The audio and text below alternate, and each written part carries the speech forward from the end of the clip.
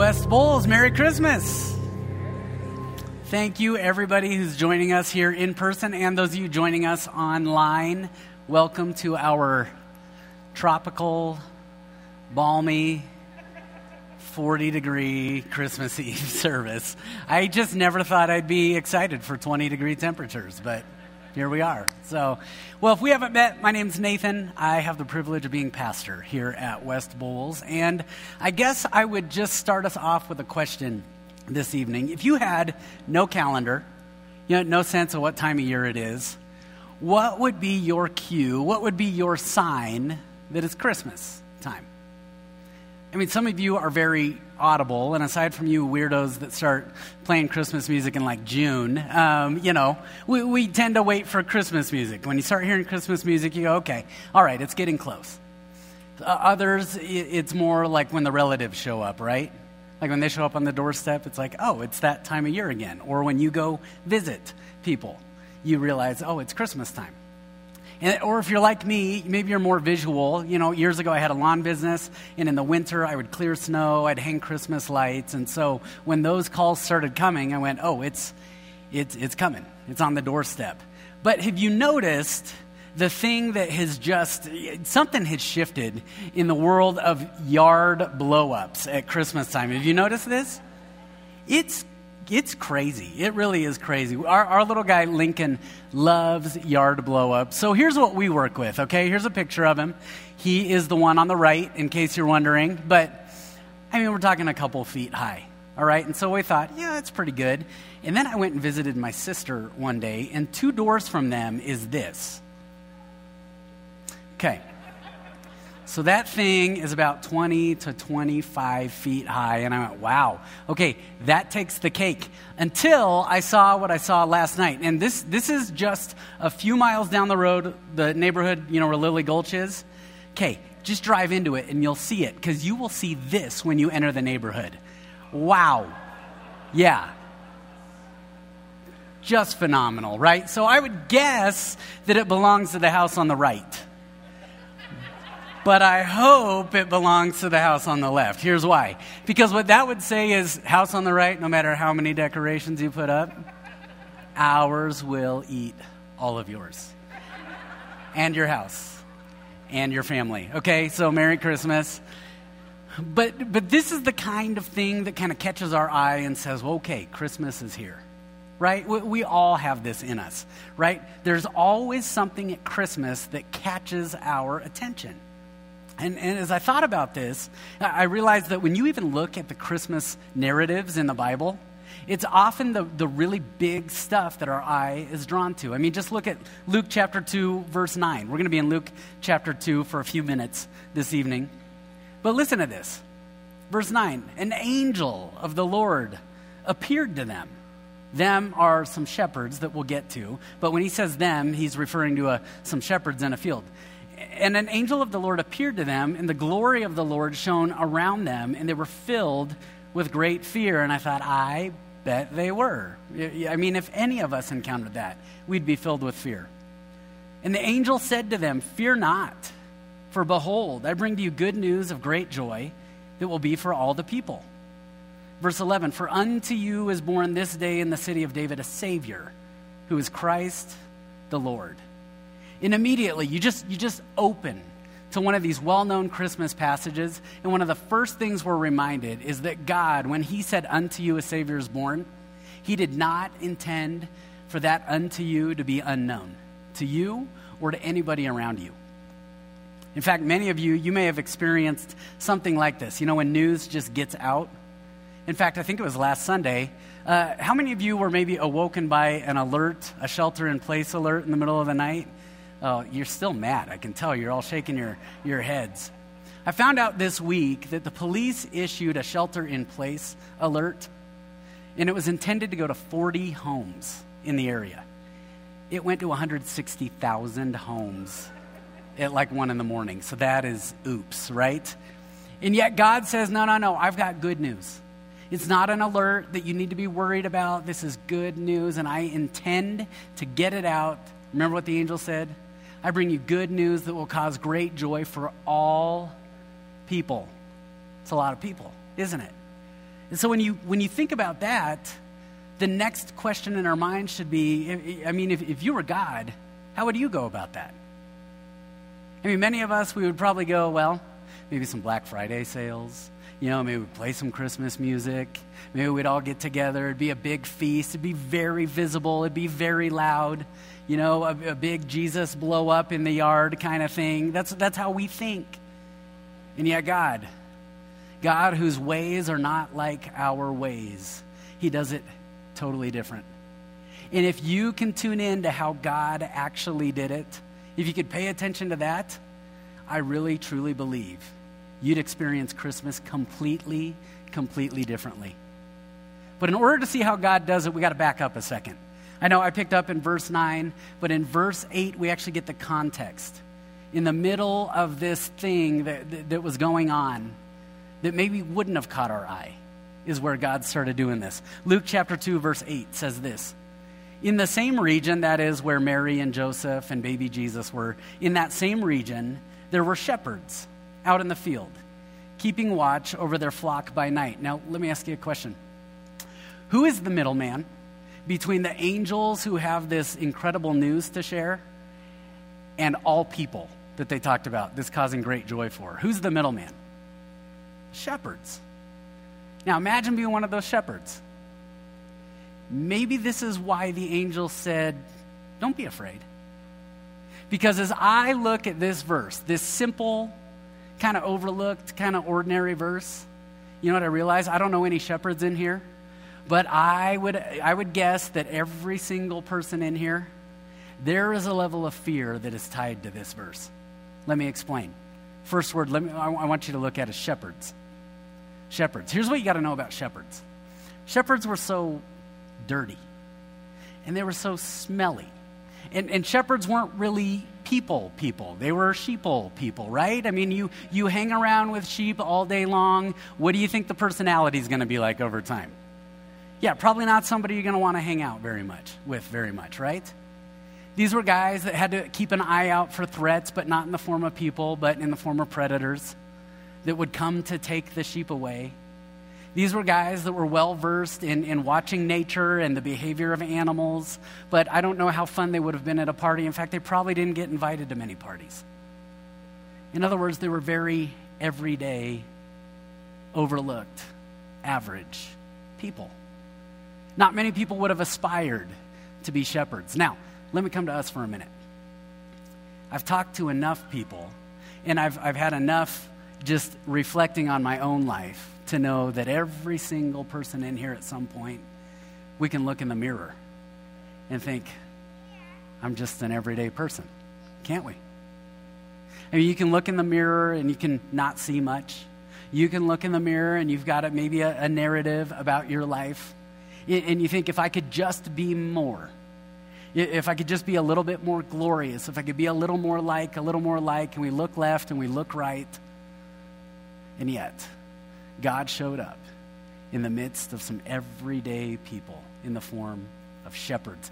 That's where he started with this incredible news. Now, for some of you, maybe that's not as much of an issue for you.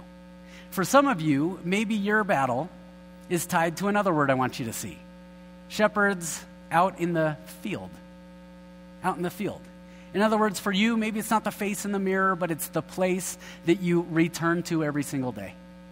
It's the place that looks so ordinary. You know, when I sit down every single week or every single day, let me tell you what I don't plan to go do and accomplish great things or anything like that in. It's a field. I don't mean like a sports field. I mean, this was a sheep field full of sheep poop and full of all the stuff and the insects and the thistles and the thorns and all that. See, for many of us, we're looking at a place in our lives. And we think, I don't know how anything good could come from there. If I could just be somewhere other than where I'm at, whether it's a physical place that you go to every single day, whether it's a life situation, maybe for you it's where you're spending Christmas this year. And God says, no. See, in the midst of that place, in the midst of a field, is where I showed up. And I brought the good news of Jesus Christ, that Savior born unto you. Now, Maybe that's not your thing either. Maybe it's not the face in the mirror, the place that you return to every day. Maybe for you, it's a third part to this verse. And I want you to pay attention to this phrase, keeping watch over their flock. See, it doesn't sound all that exciting, does it? And isn't this the thing we do? We'll look in the mirror and we'll go, gosh, if only I was doing something other than what I'm doing every single day. See, there's a fear that underlies each of these areas. We're fearful that we're not going to become beyond an everyday person. We're fearful that we're never going to get beyond the place that we're in life. We get fearful that what we're doing doesn't matter. It has no impact whatsoever. And God says right there, in the midst of everyday people, in an overlooked place, people carrying out ordinary activities, that's where I say, unto you, a Savior is born. Right there. Now, here's what you got to know. God has put unto you, a Savior is born, God has put unto you right in front of you and all around you. And if that's true, if what Luke chapter 2 is showing us, if that's true, then you know what that means? It means we should ask a question. How do I spot that? How do I find that? And the angel says, well, I'm glad you asked, because he's about to answer this, right? Verse 12. And this will be a sign for you. You will find a baby wrapped in swaddling cloths and lying in a manger. Did you catch what was going on in that sentence? You will find a baby wrapped in swaddling cloths and lying in a manger. In other words, God didn't show up with some special trait that caused you to go, that's God right there. He showed up in a human body. It looks like everyday people. And where was he born? It was a manger. It was this very overlooked place. I mean, their eyes were on the inn. They were hoping that he was at least going to get a birth in the inn. And there was no room. And so he's sent to a manger, an overlooked manger. And what is the baby doing? Laying there. It's such an ordinary activity, isn't it? And yet, it was in the middle of that our Savior was swaddled, wrapped up in the middle of all that. Can you see what's going on here? God says, look, I know you're looking up. I know you're looking at the angels, and yet the angels are saying, no, look around. Look around. It's right there in the midst of your everyday people, those people that you encounter every single day. That overlooked place that you just go back to and you go back to and you go back to every day. In the midst of your ordinary activity, your Savior is swaddled up in the midst of all of it. No wonder he started with shepherds. It's like they had their eyes adjusted for those very things. This is what they were used to.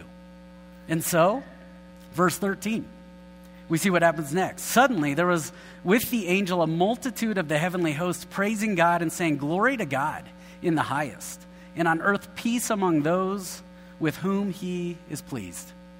So you've maybe heard this passage, but do you notice the order here? There's actually something very practically helpful about that statement right there. They go see the Savior, God gets glory, and humanity gains peace, and God is pleased. Well, we mix that up a lot, don't we? I mean, isn't it true? We all kind of look around and we go, I want myself to be a little more glorious. And I want the place that I go to every single day to have more glory to it.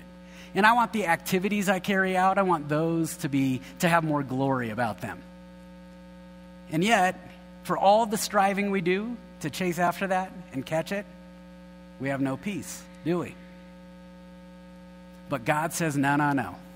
If you will open your eyes, if you'll ask me to open your eyes to see your Savior, then God gets the glory, and you get peace, and God is pleased.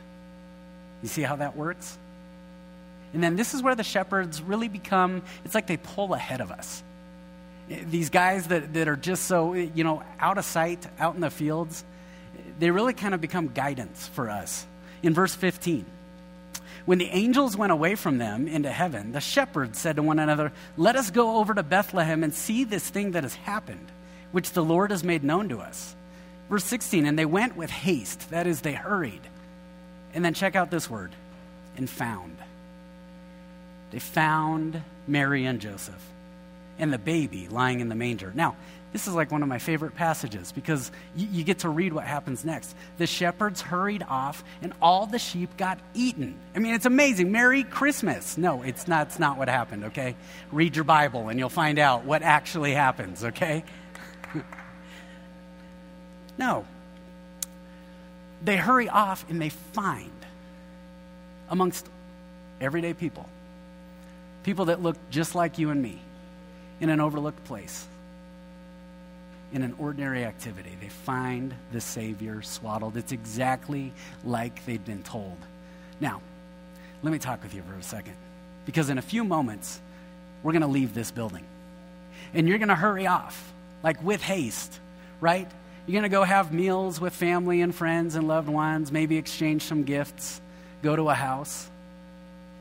And in the midst of all of it, you know what I'd ask you to do? Find him. Find him. See, it's so easy for us.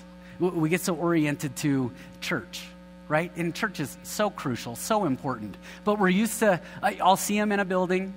I'll see him among church people doing church things. And yet, you know what would be incredible? Is if we could walk out these doors and say, God, open my eyes. Open my eyes to see him in the place that I'm going once I leave here. And so the calendar really, really provides us a unique opportunity this year to try this out. Today's Saturday, which means tomorrow is Sunday. Normally we do church on Sunday. We are actually not having services here tomorrow. And there's a couple reasons for that. Number one, we have a staff that works incredibly, I'm going to brag on them for a minute, incredibly hard to put on Christmas for other people. And so we've said to the staff, go have Christmas with your families. But the other reason for that is actually this passage. Oh, that we would learn to go out these doors and see our Savior swaddled up in the middle of everyday people, overlooked places, ordinary activities. If you could do that, if you could say, Lord, make me vigilant, open my eyes, you know what would happen? You'd experience Christmas very differently. We'll be back in church next week. It's incredibly, incredibly crucial. But tomorrow, I want you to look for him. Because those people that you're with, they're not just relatives, they're not just neighbors, they're not just loved ones. You know what they are? They're people with whom you, in the midst of interacting with them, you can see your Savior there. Those places that you go, whether it's tomorrow or next week, or maybe you're on vacation and it's back to work next week, it's not just work. It's not just school. It's not just your house. It's a sanctuary where God is up to placing your Savior, his unto you, right in front of you, right in the middle of it. Those activities you carry out, you know, you maybe it's gotten monotonous and you're tired of it. You know what it is? It's a ministry. God says, I can leverage that activity that you think there's nothing that can come from it. I can leverage that. I can use that. Or maybe it's somebody else's very ordinary activity he can use in your life, and in my life. He says, your Savior is swaddled right there in the midst of all of it.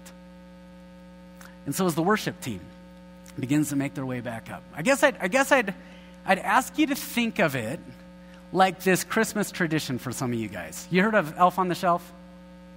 Yeah, how many of you do Elf on the Shelf? Okay, so in our house we do Wooly and Thump, okay? And I got a picture of Wooly and Thump. Okay, Wooly is a woolly mammoth, and Thump is a Viking because of it's so clear, our Viking background that I have, okay? It's my heritage. It's that or Hobbit. I'm not sure which yet, but we'll be letting you know, okay? So we've got Wooly and Thump. And every single day in December, Wooly and Thump, every morning, they show up in a different spot. Okay, you see it right here. They're in the coffee. They're in the refrigerator, okay? They get into the eggs. You know, you keep going. They get into the mixing bowl. They play with the army men, okay? They get into the toilet paper. They can play the piano.